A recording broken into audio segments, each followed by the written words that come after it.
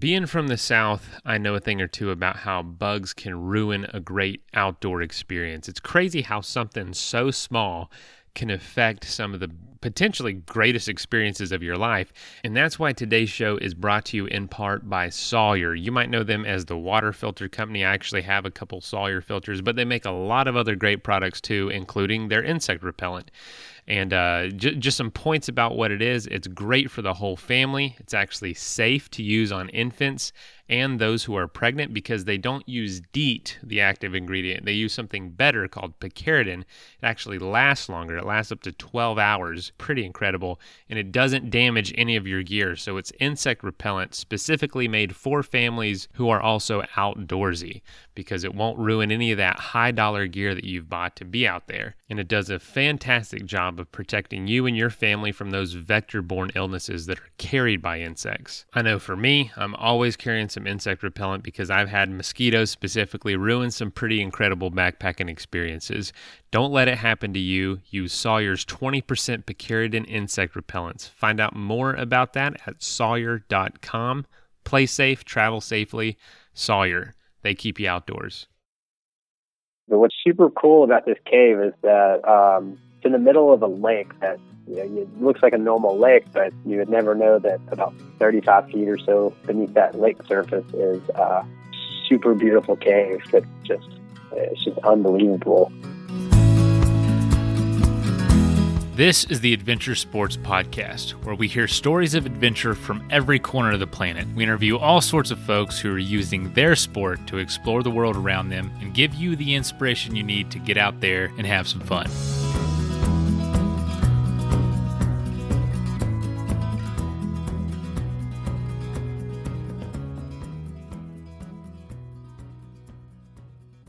Hey folks, happy Thursday. Today's episode is a throwback to a few years ago when Kurt was the host. He's doing this episode, and it's all about cave diving. It's something I've never done. It's something I knew that existed, tons of caves around the world, and obviously down here in the Southeast there's a lot, and it's definitely a terrifying, totally different world, and can be terrifying. But this episode, Josh is going to show us kind of the beauty of it and kind of the excitement behind it and how you can try it out and get involved and maybe give it a shot yourself. At the very least, it's very interesting. So I hope you enjoy, and you'll be hearing from us with a brand new episode on Monday.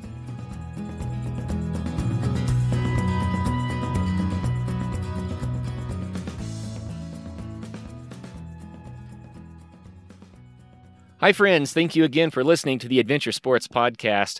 I've got a great guest for you today. Joshua Schaus is here to talk about cave diving. I have been wanting to do a cave diving episode for a long, long time, and Josh stepped up to the plate for us. I don't know why, but it's been tough to find a cave diver to be on the show. Josh is in Louisville, Kentucky. He started scuba diving about 4 years ago and got into cave diving pretty quickly. He's been doing cave diving for about 3 years, and man, he is tearing it up. He has over 160 cave dives already, so quite a lot of experience for such a short period of time. I am really excited to pick his brain about an adventure sport that we have not yet talked about on the Adventure Sports Podcast. So, Josh, welcome to the program. Thanks for having me. Pretty excited to be able to talk about it. Oh, yeah, it's really, really cool. I don't even know where to start almost. I think we should start with scuba, just the Scuba 101 thing. We've done several shows on scuba diving, and so our listeners can go back, and I say this almost every show, but if you go to the adventuresportspodcast.com, at the top there's a link for episode categories. So if you click that link, then all of our shows are listed there. If you do a Control F, then that will allow you to put in any term you want or a person's name, and you can find the show. So if you want a more in-depth show about just scuba diving, like ocean diving in particular, then maybe go there. Today we're going to spend most of our time on cave diving, but Josh, let's talk about scuba at the beginning, just for those who don't know about scuba and haven't heard those earlier shows. Let's start here. Why did you take up scuba diving? So I was in college, I was getting my first degree, and I went to school with my brother, and we were both kind of looking for easy class and that we could take together and make it easier for studying and whatnot. But they offered a scuba diving course. We both thought that was super cool. And so we took that course. It was over a semester long, and I think it was about every other week or so we would go to the pool and do skills and learn how to breathe off regulators and assemble your gear and whatnot. And then we would eventually, at the end of the semester, you would complete what's called your confined water portion. And that doesn't necessarily give you the ability to go scuba diving just yet. So it comes in two parts. And maybe I'm touching on things before we get there, but you then have to go down to what they call open water, and that can be oceans or lakes, quarries, things like that, where you then do essentially the same skills, but just in open water in front of the instructors, and then that's how you get your open water course. So, I've heard about weekend programs where you go long days and it takes about 3 days and you're certified. You did it over a longer period of time through college, which actually is better because you get more time to kind of get used to everything you need to know. But what do you think are the key skills that are super critical before someone starts scuba diving? Well, a lot of people think that you got to be a good swimmer to scuba dive, and that's one of the big myths. But you actually don't really have to be a good swimmer at all. The critical skills, I feel like it's such a different sport that you really just need to be in halfway decent shape and open to new things. The first time you breathe underwater is pretty cool. Seems like most people have trouble removing their mask underwater and then putting it back on. That's probably the skill that causes most people the issues when they're training. So maybe get used to having your eyes exposed in open water would maybe be the best skill to practice if they were wanting to school through the course easy. It's interesting that you say that. A lot of people think, well, I'm no good in water, I better not scuba. But everyone that I've talked to that trains people to scuba dive, they say, really, that's not the case. A lot of people that don't like water, it's because of not being able to look around in the water. They don't like the water on their eyes, and so getting the mask off might be the challenge, but the mask actually provides them with a comfort level to enjoy the water that maybe wasn't a comfortable thing for them, just as a swimmer. So a lot of people that don't really like water that much find that they really love scuba diving. It's kind of a weird thing. Mm-hmm. Yeah, I did a little bit of teaching for a little while, and I helped teach with some open water classes, and it never failed that every time we would go to the part where we would have everybody pull their masks off, there would be at least one person that would bolt up to the surface just because it was, I guess they were really comfortable with the mask on, and as soon as you pull it off, they feel the water touching their nose, and it scares them, and they think that they can't breathe anymore, so they just bolt up to the surface. Yeah, and bolting to the surface is probably the one thing you don't want to do. Yeah. So it's a good idea to get used to that a little bit, but probably, like you're saying, that may be the biggest challenge for most people to overcome. Yeah, seems like that's been my experience. So, as a cave diver, you're doing a lot of freshwater diving. And I think a lot of people think about saltwater diving because, that's where the coral, that's where the beautiful fish are and all that kind of stuff. But what's freshwater diving like? Freshwater diving it's the best. I am not a fan of ocean water, just the salts and everything. I've done some saltwater diving, of course, but the freshwater diving is awesome because usually there's less. You have some different buoyancy characteristics, which is always nice. All of your gear when you go diving, like the ocean, needs to be rinsed off because all the salt and everything can cause some issues. So freshwater is, especially like from springs and such, is about as clean as it gets, and you're able to just kind of hop right out. You don't really have to rinse off your gear or anything. So freshwater has some definite pros. It maybe isn't as clear as some of the oceans in the salt water, but you don't have to have any kind of nasty salt water in your mouth. Yeah. So that's another advantage, I guess, for freshwater. Interesting. I started scuba diving back in college, much like yourself, actually in high school, but I ended up taking a college course as well and did a lot of diving when I was in Oklahoma. So that was years ago. Did a little saltwater diving, did a lot of freshwater diving. And then when I moved to Colorado, I got so busy with other sports, I haven't done it as much, but I still love it. It's just been a little bit less convenient for me. But something a lot of people don't know, and that I experienced, I'm sure you have, a lot of these reservoirs, they didn't cut the trees down. And so where the water's deep enough, when you dive down, the trees are still standing. They may have been there for 50, 60, 75 years, but they're still supple and they're still standing. So you can scuba dive through a forest. Mm-hmm. I think that's the coolest thing.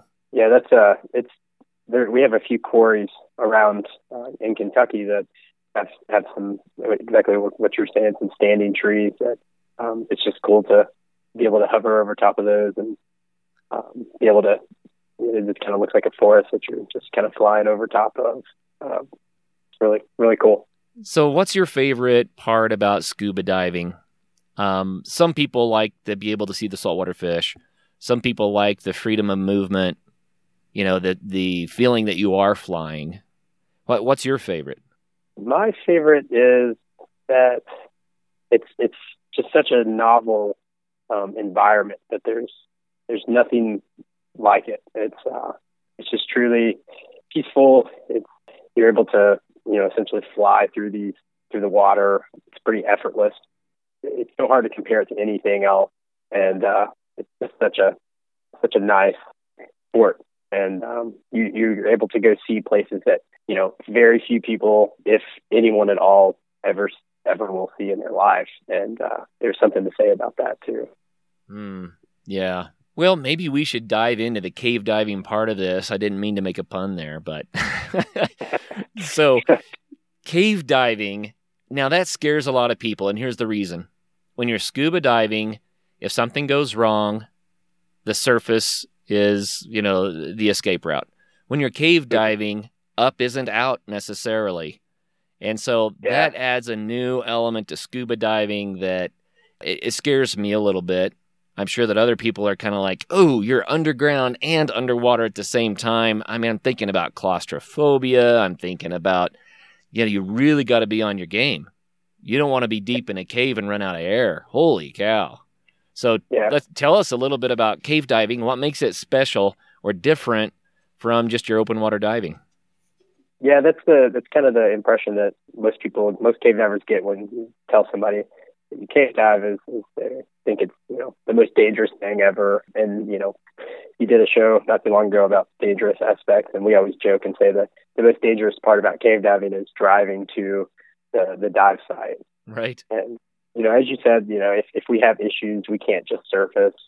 We pretty much have to deal with the issue there, and that's where it takes quite a bit of training to get to the level where you're cave diving, and you work on a lot of skills that help you to adequately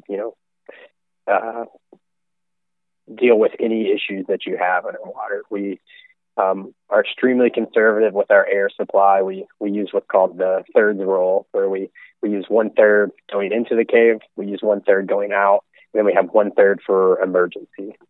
And that's the minimum that you should have. I plan most of my dives with a little bit more conservancy than that, just because when you do have problems, that 1/3 is likely not actually enough to help you get out safely. And then you tack on a buddy, and then you both have, you have a friend to help you get through some issues. You also have, his gas supply as well to help you if one of your tanks decides to just, start leaking air or whatever. So it's just a lot of training, a lot of practice, but it's a pretty safe sport. It's just, there's really nothing like it, in my opinion. Well, just my biased opinion. I really love scuba diving because I like that feeling of flight. I like the weightlessness. I like being able to see animals of every shape, color, even things that, I mean, they look like they're from another planet. Just amazing animal life that you see, under the oceans. And even in the freshwater, I see fish that blow my mind, just beautiful things you don't catch on a hook because they're not that kind of a fish. You know what I mean? Mm-hmm. So I love all of that about it. But then if you add the exploration of an underwater cave, scuba diving to me is fun and I love it. But for me personally, I spent so much time in the water, there's not a real excitement factor. It's just a very enjoyable factor. But you throw a cave into that, I get excited. I mean, that gets the adrenaline pumping for me. So I don't know. Does it do that for you? Oh, yeah. Yeah. I mean, you'll see some photos of some really beautiful springs and, especially down in Florida, there's a ton of them. And you just, most people all they'll ever see is this beautiful hole of crystal clear water. And most will always wonder, what's down there. And when you're, a cave diver, you're able to, go find out what's down there. And that's it's just so cool. And it's just unbelievable what you can find down in these caves. And it's, as you're saying, you see these fish that just blow your mind. Well, we'll see humongous passage and these rock formations and clay banks that just are just pristine and beautiful. And, and you may be the first to ever see this and to be there. And that's just it's just really cool. Wow. So the exploration aspect of it is huge. Yeah. Yeah, I can't imagine what it's like to go somewhat deep into one of these flooded caverns. I mean, like you say, I'm envisioning myself looking into some of these giant springs and seeing the clear water until it goes black. And I look in that and it scares me and entices me at the same time. Yeah. I think that, so exploring caves is, like a section of the cave diving that I would say a lot of cave divers don't do, but they would like to. I have been fortunate to be able to be kind of mentored by a lot of divers and to help learn how to safely explore caves, and I think because it adds a big it adds a level of I guess if you will danger to the sport. You're going places that are people have never gone. So we use we always have a continuous guideline to the surface, and that, helps you prevent yourself from getting lost in the cave, because some of these caves are like labyrinths, and, there's the passages look the same. And if you, turn around and you're like, well, did I come out this way or did I go out this way? And so we always have a continuous guideline throughout the cave. And so like the caves in Florida that have already been explored, they have this line in place. It's there permanently. It never goes anywhere. But when you're exploring new caves, you are the one laying that line. And so you have to make sure you put it in a way that, you can see it and you can follow it out with what we call zero visibility. So, if a lot of the caves, the ground is made up of this fine silt that is just mud. And if you touch it, it just puffs out like smoke. And in a matter of seconds, you can't see anything. Yeah. And so you have to be able to follow that line out in zero visibility. And, it should be able to take you out to the surface to where, once it ends, all you have to do is continue on up to the surface and you should be in, open air. So the exploration part is definitely, it's a little bit level of danger, but it can, it can be safely done as well. When I was diving, like I said, 20 years ago or more, I went down to Jenny Springs, Florida. Mm-hmm. And I'm sure you've probably done a lot of dives around there. Sure have, yeah. Yeah. So at the time, they had one cave where there were no passageways that you could get lost in. They had the only passageway that you might have was sealed off with a metal gate, so you couldn't go in. Mm-hmm. So they would let any diver take a light in there and look around, because it's just one big open, cave, and you could pretty much swim up and out. That's about all there was to it. The other caves, they said you can't take a light unless you're cave certified. You can't take a light, but you can go into the mouth of the cave and swim around where, as long as you can see the exit. And so we did some of that, and that was really amazing to me. But then the idea that I could flip on a light and just keep going and going and going, that just blows my mind. Yeah. And Ginny is one of the more popular caves. It's so what you're talking about is sometimes referred to like as Ginny Spring. They have that grate in the back that keeps people from going back there. And then over where you're talking about is the Devil's Cave system, which technically has two windows into it. And I mean, it's probably the most popular cave in Florida. The visibility is always pretty much crystal clear. There's lots and lots of passage there. And it's just has everything from big open passage to small stuff where you're crawling through. And it's just a beautiful cave. But, that also attracts a lot of people that aren't cave certified that, like to go down in those caves like you're talking about, and they'll bring a light and maybe go in and they're not actually supposed to be in there. Yikes. Well, let's talk about cave certification. You've also already said that it's really important to know what to watch out for when you're cave diving. It's not the same as open water diving. So how do you get cave certified? So cave certified. So you got to be open water scuba certified, and then there's a few different training agencies, Technical Diving Institute, and National NSSCDS, which is the National Speleological Society Cave Diving Section.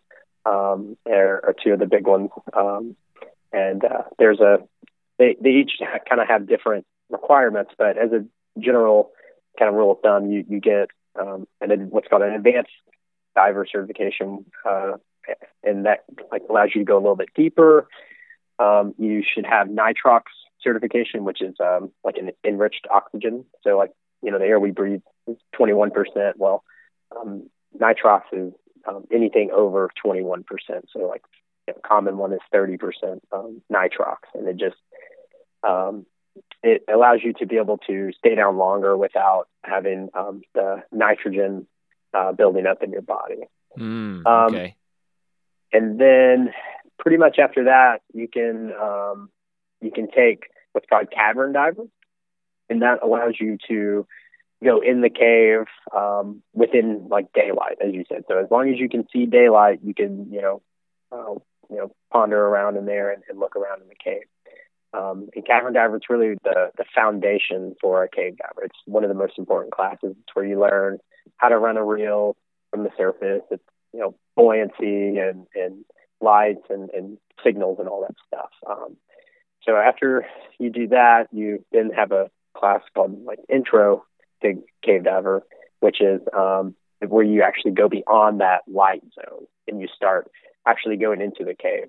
The major change is that you get to go beyond that daylight zone, and then you use 1/6 roll, which is so you're only using 1/6 of your gas supply. You then use 1/6 coming out, and then you have that remaining for emergencies, and that's just to allow a whole lot of room for if you have issues at that early period of your cave diving experience. From there, you go into what's called apprentice cave diver, and that allows you to begin using that 1/3 roll, and it allows you to continue on further into the cave, go a little bit further when you're using 1/3 of your gas supply. The major restriction is that it doesn't allow you to jump off of what we call the main line or the gold line, and because there's a cave has what we call the main passage, but then there's all these other small passages off that. And so as an apprentice cave diver, you can only stay in that main passage, and then you just come right back out. And finally, when you get enough experience and you get some dives under your belt, at that level, you can take full cave diver, which is where you can jump over to these other passages to where you can do deeper dives and those kind of things. And that kind of gives you what they call the certification to learn. So now you can go cave diving, but it's not you still have a lot you can learn from. And then there's a lot of technical courses from there that you can take that allow you to use different breathing gases, like what we call trimix, which is where they use helium, and then that allows you to go deeper. You can tack on rebreathers. You can tack on what we call diver propulsion vehicles, which are scooters, and these are these torpedo-looking things that propel you through the water. It's just there's a lot of different classes after you finish that, initial cave diving certification that you can continue learning with. So I've got to ask some of the questions that I know people must be thinking about. You mentioned that you have this main guideline that you're taking in, and I think about the Hansel and Gretel story. What happens if the line gets cut, or you know what I mean? Yeah, sure. Yeah. I mean, that's okay. So that's like, and that happens, and people, what'll happen is you'll be diving along and somehow it never fails. It gets stuck in some piece of your gear, your fin, your harness or something, and you can't get it out, and you have to cut the line in order to get it out. You're taught in your cave training, what you do if you get caught in the line. And you are taught, if you have to cut it, how to repair it, and put it back.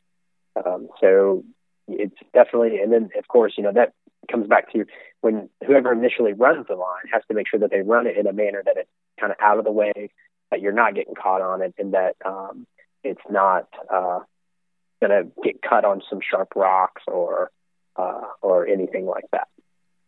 So it's all a part of the plan. Yeah. So you got to be prepared for pretty much everything.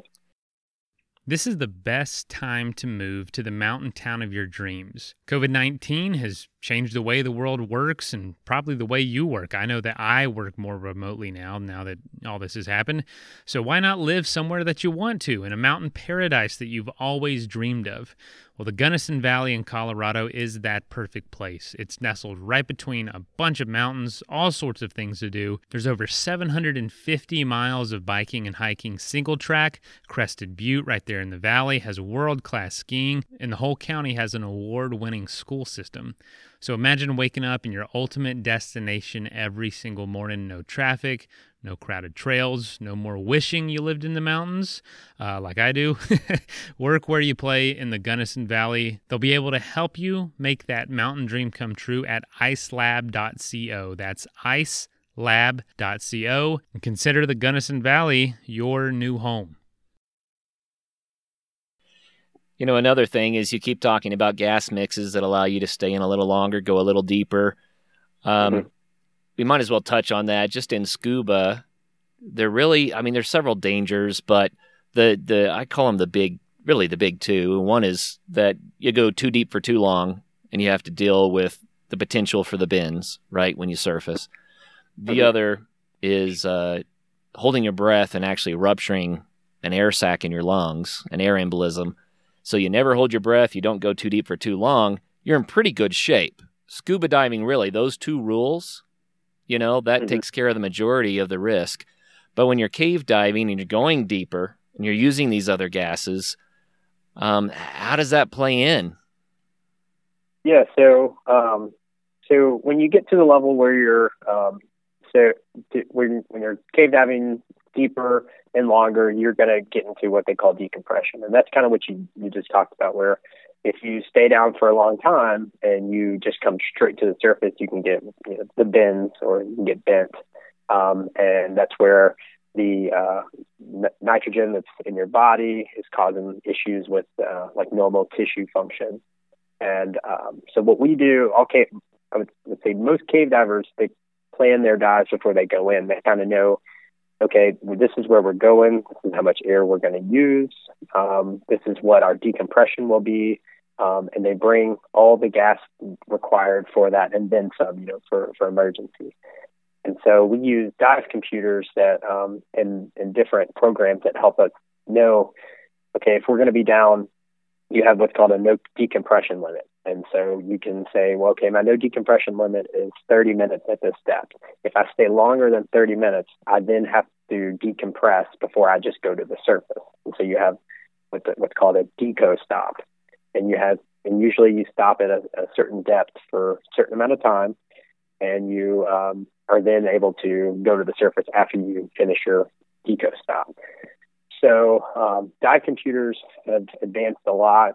There's a lot of fancy ones out there, and you take a dive computer and it measures your depth and your time, and it's based off various algorithms that tell us, okay, if we're doing this dive to this depth, this is how much time you need to spend at your deco stop and at this depth. And so the longer you do the dives, or the longer dives and the deeper they are, the more decompression you have to do. So you should know about how much decompression you're going to have before you enter the water, because that way you know how much decompression, how much air you need to bring in order to do that decompression. So then what you can do is you can speed up your decompression by using different breathing gases.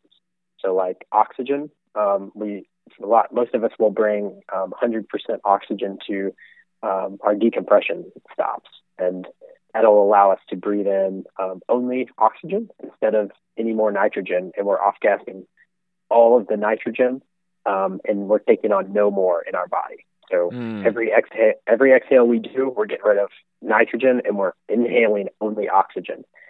But the catch is if you're breathing 100% oxygen, the max depth you can breathe that at is really about 20 feet.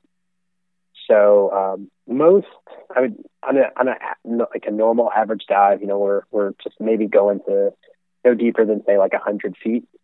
You would stop at about 20 feet and do your decompression stop, where you could then you could start breathing your oxygen, and you could just off gas all that nitrogen much quicker than if you were just breathing your 30% nitrox mix.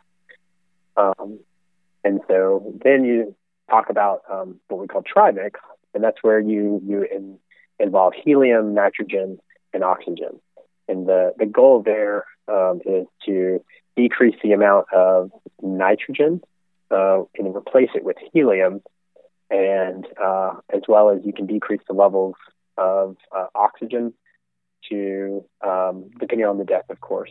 It kind of gets really technical, so I'm trying to be very superficial. This is amazing stuff. Keep going. So you can alter the levels of the gases depending on the depth to ultimately decrease the amount of nitrogen that you are taking in. So that way you can reduce the amount of decompression that you have to do. And so you can actually, have what's called a hypoxic mix, which means that, so the air we breathe is 21%.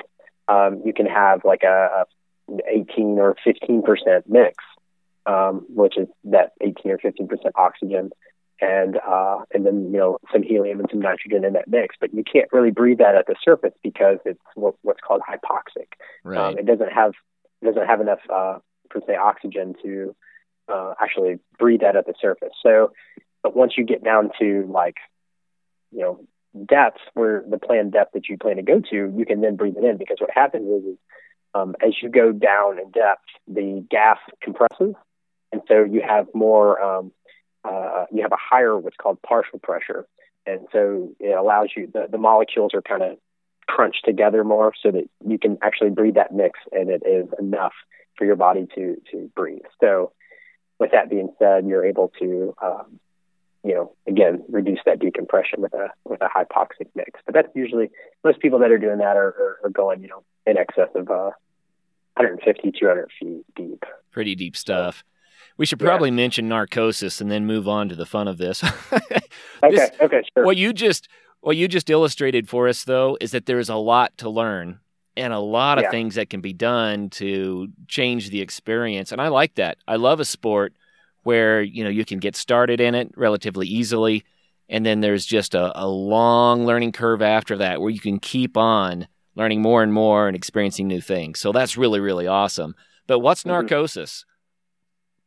So narcosis is, I guess in short, it's people compare it to like drinking a few martinis is what it's mostly compared to. And so if you have, I can remember when I first started scuba diving, we were diving at a spring in Florida called Blue Grotto, and it has a deep section in the back that goes down to about 100 feet. And we were breathing air, so 21%, and then the rest of that is nitrogen, mostly nitrogen. So then you've got about, I guess, 79-ish% of nitrogen. And what happens is the nitrogen is inert to us, so it doesn't really do anything bad for us, but it can cloud like your vision. So when you go down to depth and you're breathing, you have all that nitrogen, you start to have what's called nitrogen narcosis. And it just kind of makes you, it does different things to different people. For me, I feel, you can start to feel a little, I don't know, strange. You start kind of honing in on certain things. It can cause anxiety. It slows things down for me, depending on the depth, where it almost feels like everything gets quiet, and every move you're doing, it's like watching yourself in slow-mo. And so that's kind of what it just alters your mental status in a way similar to drinking a few martinis. Sounds like a good time to head up. Yeah, and that's why the terms like nitrox and different gas mixes come into play. Is if you can reduce that level of nitrogen, you can increase your overall ability to be clear-headed at that depth, as well as decreasing the amount of decompression you have to do. So that's the other added benefit for different gas mixes is, if you're at 200 feet and you have the least amount of nitrogen as possible, and you've replaced that with helium, then you can be a whole lot more clear-headed. And as you might expect, you want to be as clear-headed as possible at 200 feet deep. Yeah. Well, we have had a commercial saturation diver on the show, and I believe he was using Heliox. Of course, he stays saturated for days. Yeah. So that he can do big jobs over extended periods of time. And when it comes time then to decompress, it takes days to decompress, which that's a whole nother world. But that's not something that generally a cave diver is going to get into. Yeah, not days of decompression. Yeah, there are some divers out there that are doing upwards of 16, 20-hour dives. So they are physically in the water for that long, and that's a whole other talk that right there. But there are some guys that are decompressing for 10 hours, 12 hours, even longer than that, and it's just due to the depth and the amount of time that they are diving at. That's just what they have to do. That sounds like fun. Yeah. I can't imagine a 10-hour decompression stop. I can't imagine a 1-hour decompression stop. You know what I mean? Yeah. Well, so they have a lot of inventions that make it easier, like what they call a habitat, which is if you can imagine, you take a cup and you flip it upside down and you shove it in like a pool of water, and how that air is trapped in there. Right. They create a habitat, and they build it down in the water, and they fill it full of air, and then the divers are actually able to come out of the water and set up inside this habitat. They're able to eat and drink and decompress, all while watching an iPad or something. And so they sit in that little habitat, for whatever hours they have to, and they decompress that way. So it's not maybe as bad as you would expect, but sitting in a room for more than a few hours, it can probably be pretty daunting. It just goes to show it doesn't matter what the sport is. There are people that are going to take it as far as they can, right? Yeah. And that is kind of the beauty of adventure sports, is that people can take it as far as they can. Wow. You know what? I'd like to get a story from you. I would like to hear about your very first cave dive when you were actually going beyond the surface light. I'd like to know what that was like. Well, when I first started cave diving after my training, it was pretty kind of scary, I guess, if you will, because, you have been training and practicing all this time, and now there's no longer an instructor or anybody that's watching over you. You are kind of on your own with a buddy. And the first few dives that I did after my training on, my own, were pretty, were really cool, because you felt like it had all come full circle. You'd spent all this time training, and that you had finally reached to the level where you were really doing something. You were on your own, and when you were able to just look around as much, you didn't have to worry about the instructor making you do drills and taking your lights away and pulling you out of the passage and throwing you over anywhere. I think it was pretty relaxing, but at the same time, it was really intimidating, because, you don't want to mess up. You don't obviously want to have anything go wrong.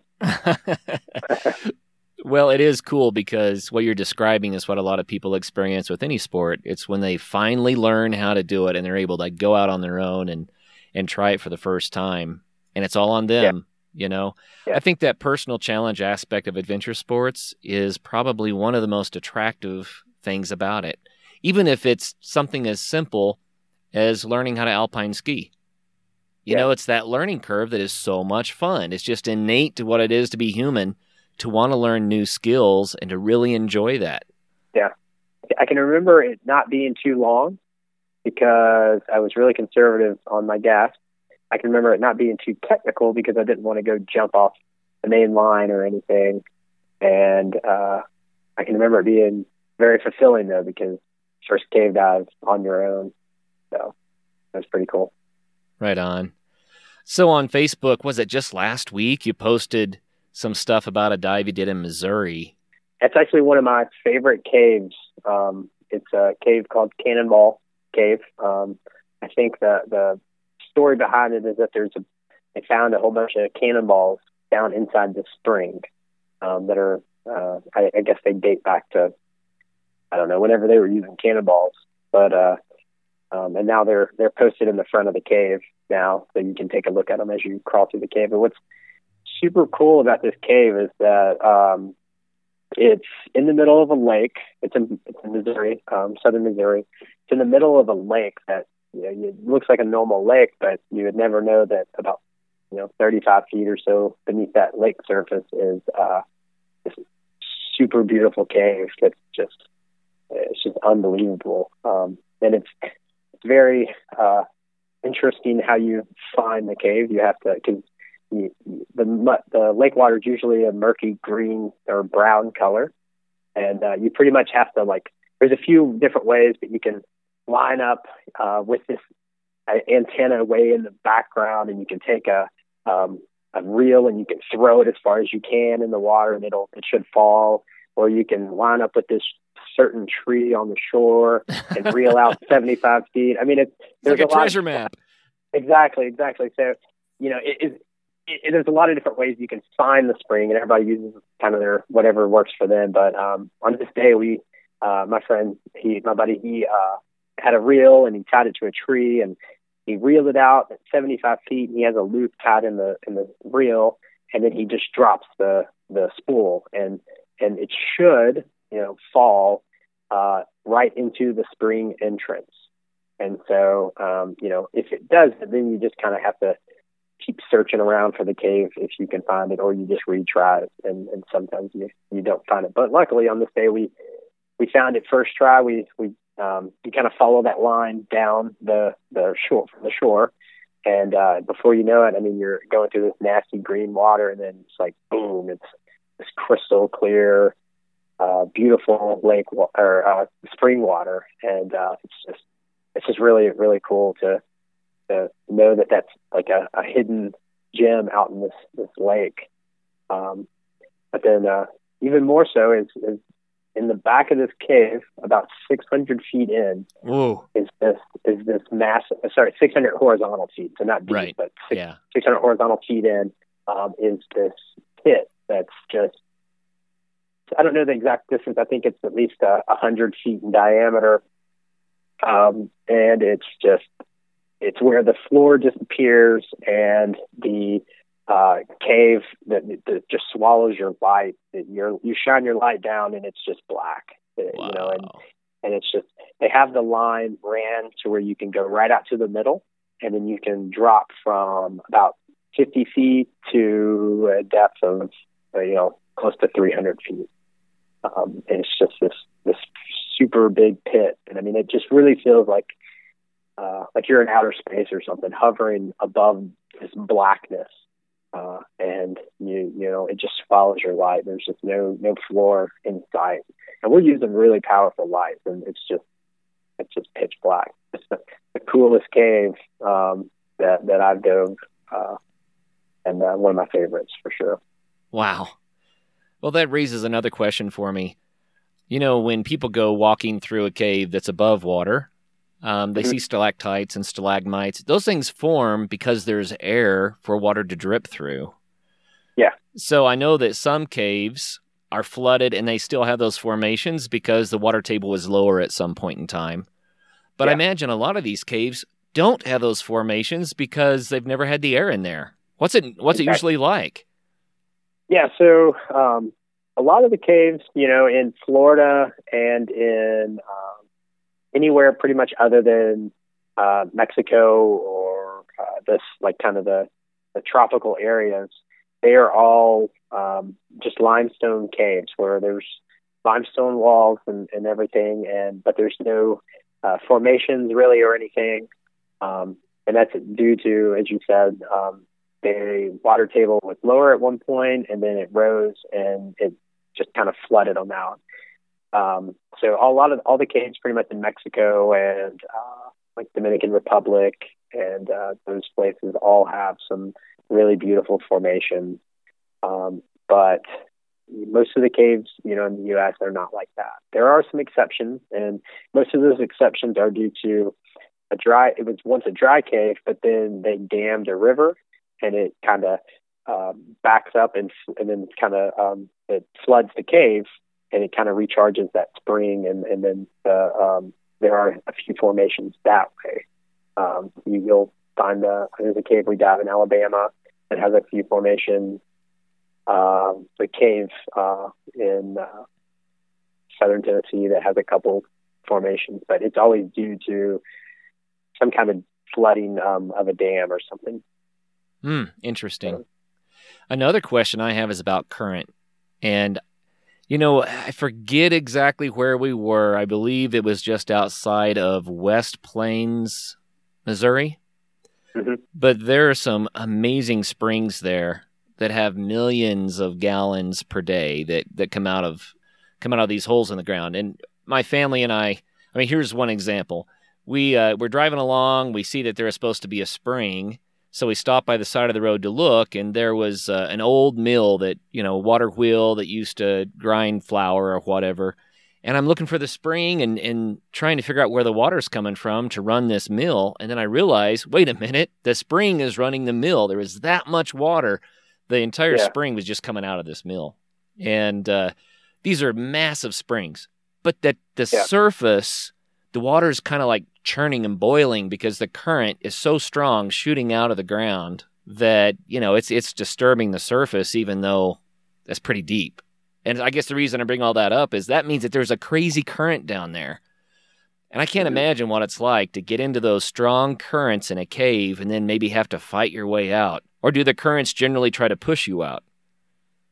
Well, so that brings in like another aspect is you have, most caves are like have a down, you're going upstream. So you're swimming upstream and the cave is going to be pushing against you the whole time. And so, like, as you said, Jenny Springs, you would swim upstream. And so you would be fighting that flow. And then as that flow is taking you, working against you on the way in, when you turn around and are exiting, it's actually pushing you out, which is really nice because then you get to pretty much just sit there and not do anything, and it just pushes you right out the cave. But there are also some passages in some caves that have what's called a siphon, or even like a downstream. And what that means is that water is going away from the exit, and so it's actually pulling you into the cave. Oof. So something to be, and you would never, well, you shouldn't ever dive. If it's a really strong siphon, you would likely not dive it, or you would dive it with knowing that's the case, and you would have, you would be very conservative, and you would dive in and expect it to be, harder to get out. But as a general rule of thumb, there aren't a whole lot of siphons that people are diving that are sucking you into the cave. So they're out there, but people shouldn't be aren't diving in there. They shouldn't be. Yeah. Wow. That's kind of spooky sounding. I got to relate one story.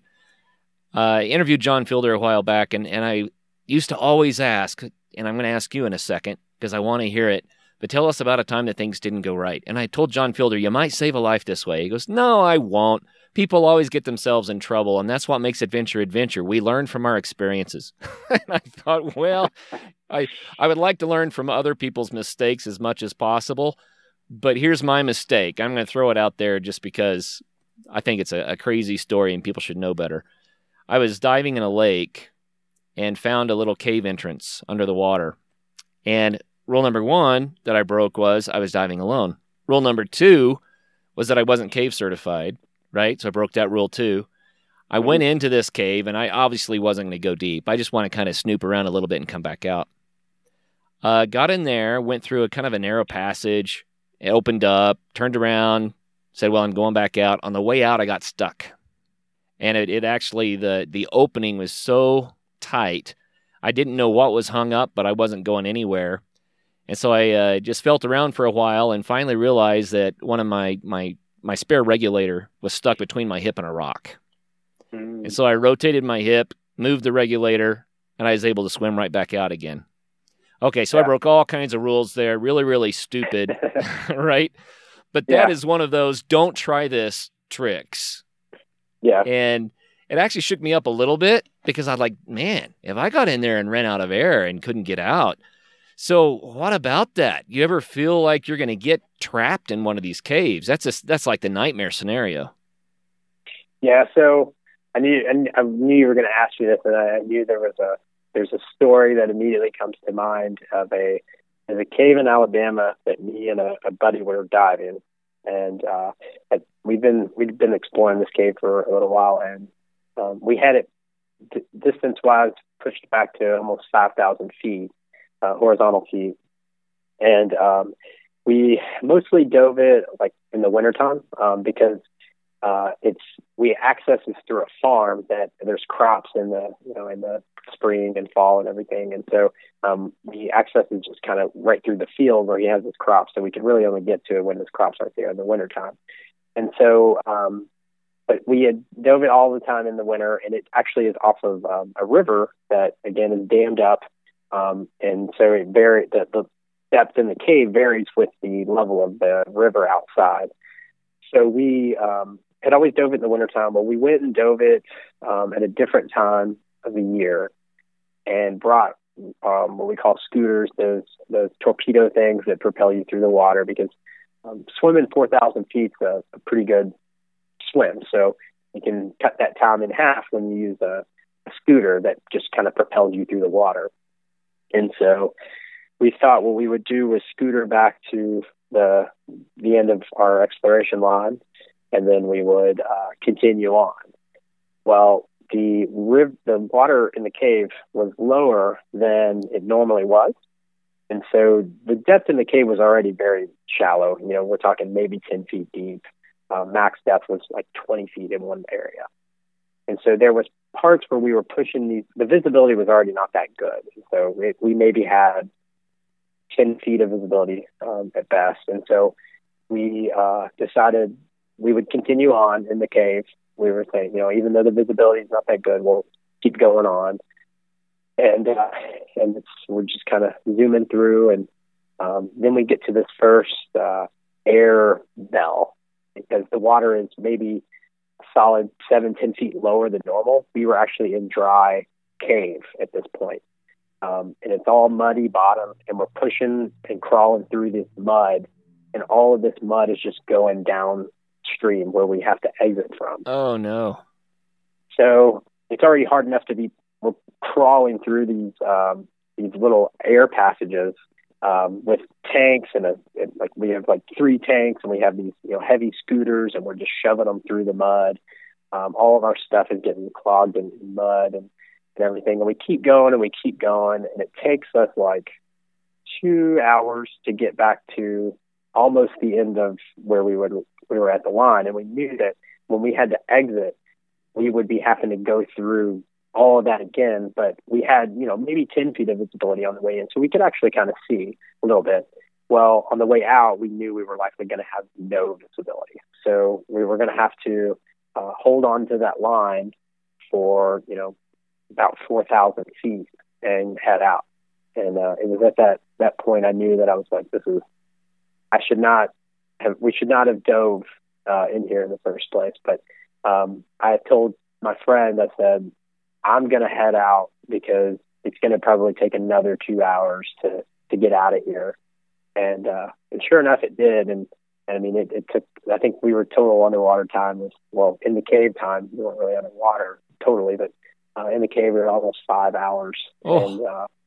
And our going back out, tons and tons of things were going wrong. Like, we were trying to scooter out, but we couldn't really scooter because of the depth, and we were hitting all the sides of the mud, and the line was not ran in probably the best way, and all it was going to take was the line to get caught up in the scooter, and then we were going to have another problem there.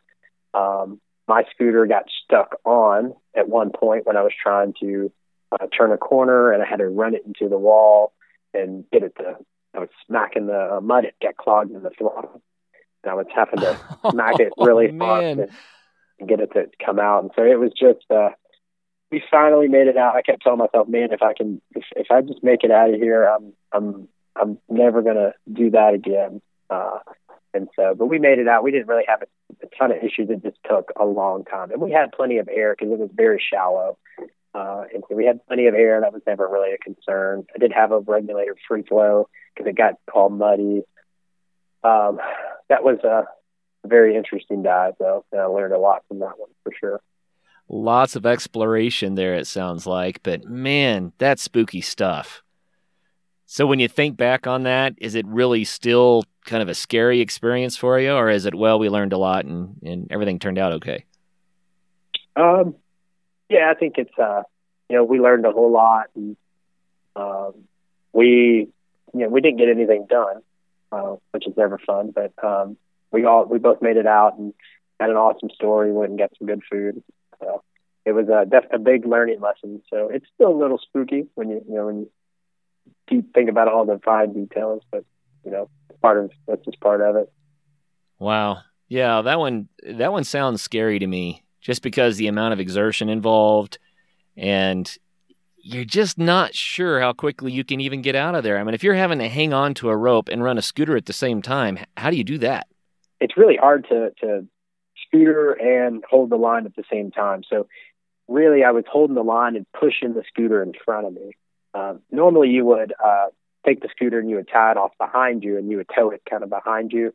But I was afraid that it was going to get caught up in the line or in a crack or something. And that I couldn't already see to begin with. I felt more comfortable pushing it ahead of me than I did letting it tow behind me.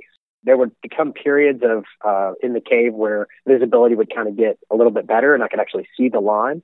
So I would then begin scootering really slow, and where I could, I was only maybe a foot away from the line so that I could see the line and I could see, where I was going in the cave for, the next 5 feet or so. And it was, and then, the visibility would turn back to next to nothing. And then you would just stop the scooter, grab the line, and then continue on pushing through. Oh, so that doesn't sell me on cave diving, Josh. I'm telling you, that doesn't sound like my cup of tea right there.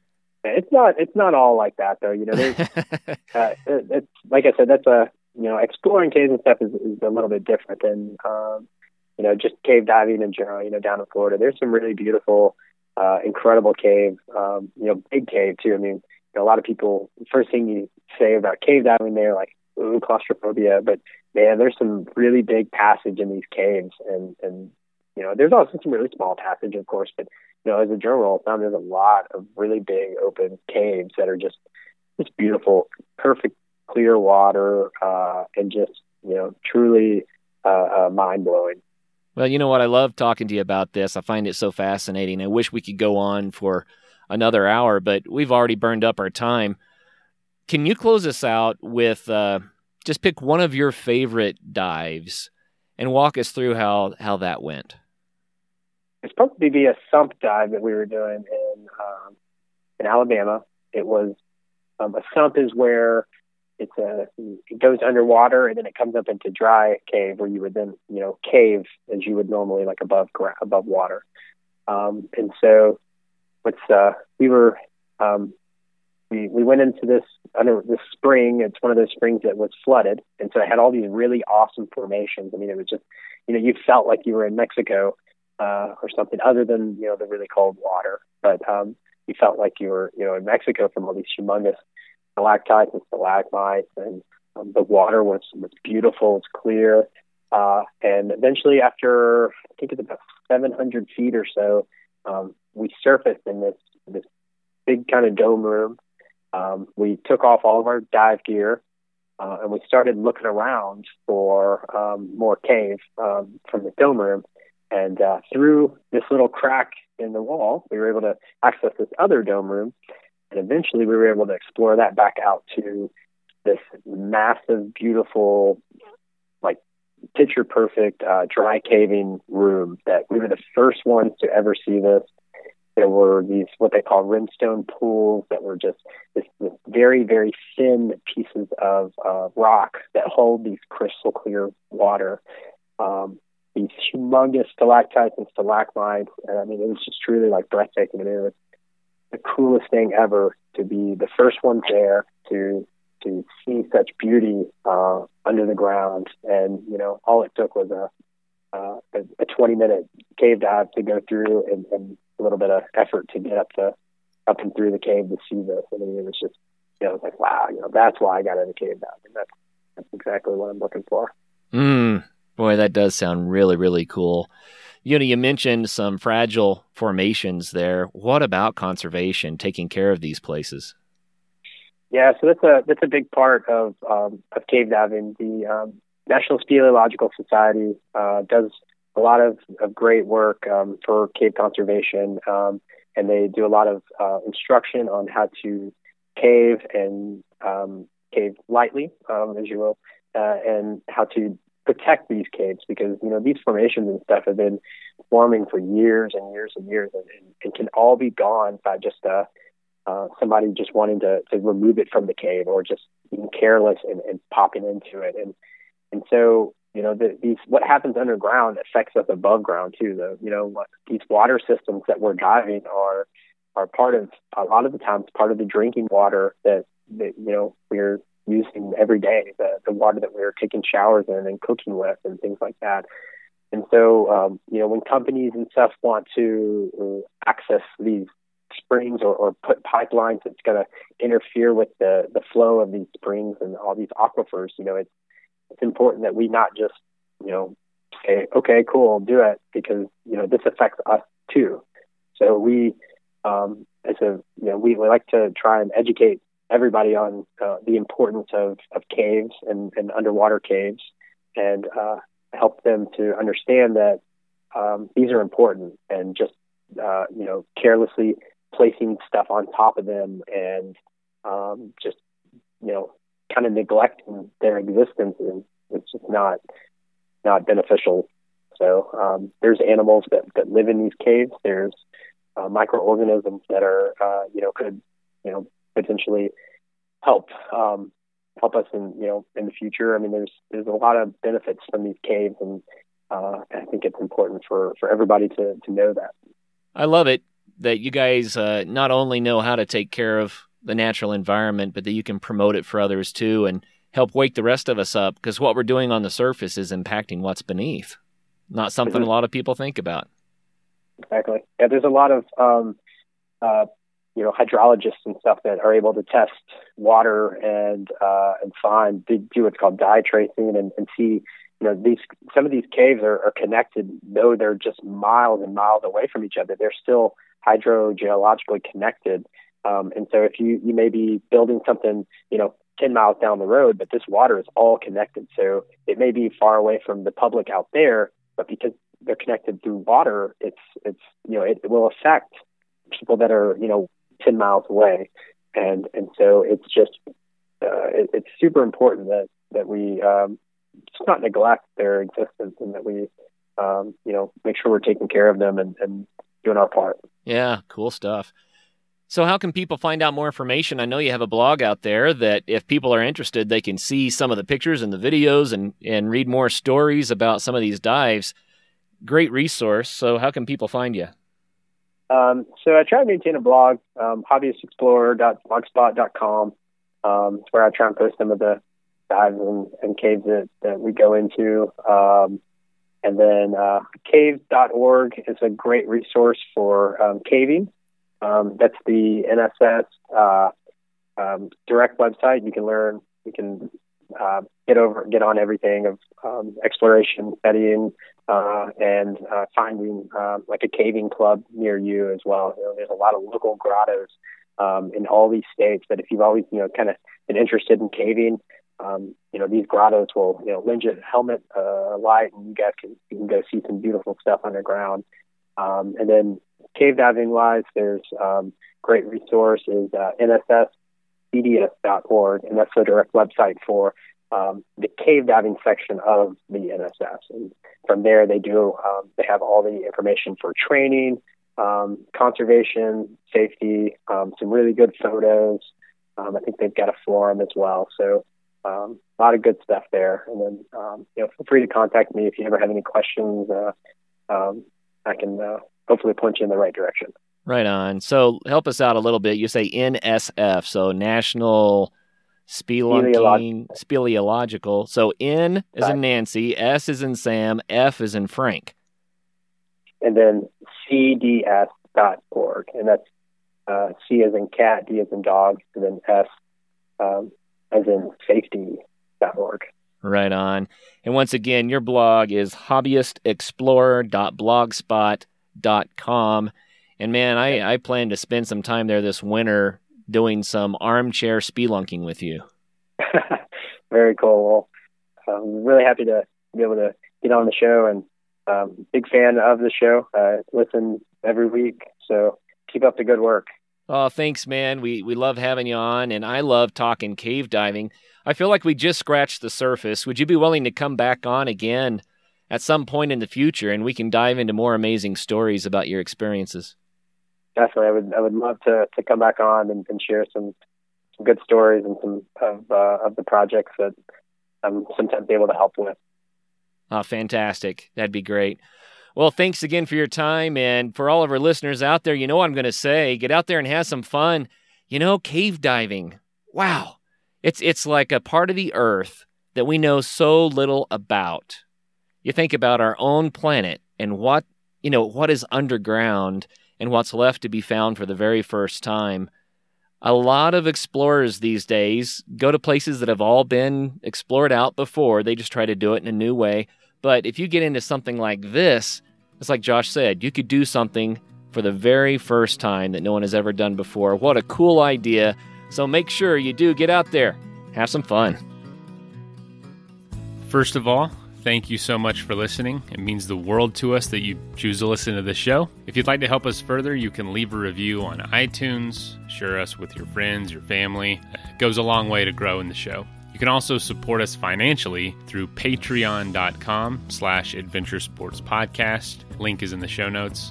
And also, if you have an idea of who could be a good guest for the show, we're always looking for people to tell their story about the outdoors or adventure. So if you know someone, please reach out. Email us at info@adventuresportspodcast.com. And until then, get out there and have some fun.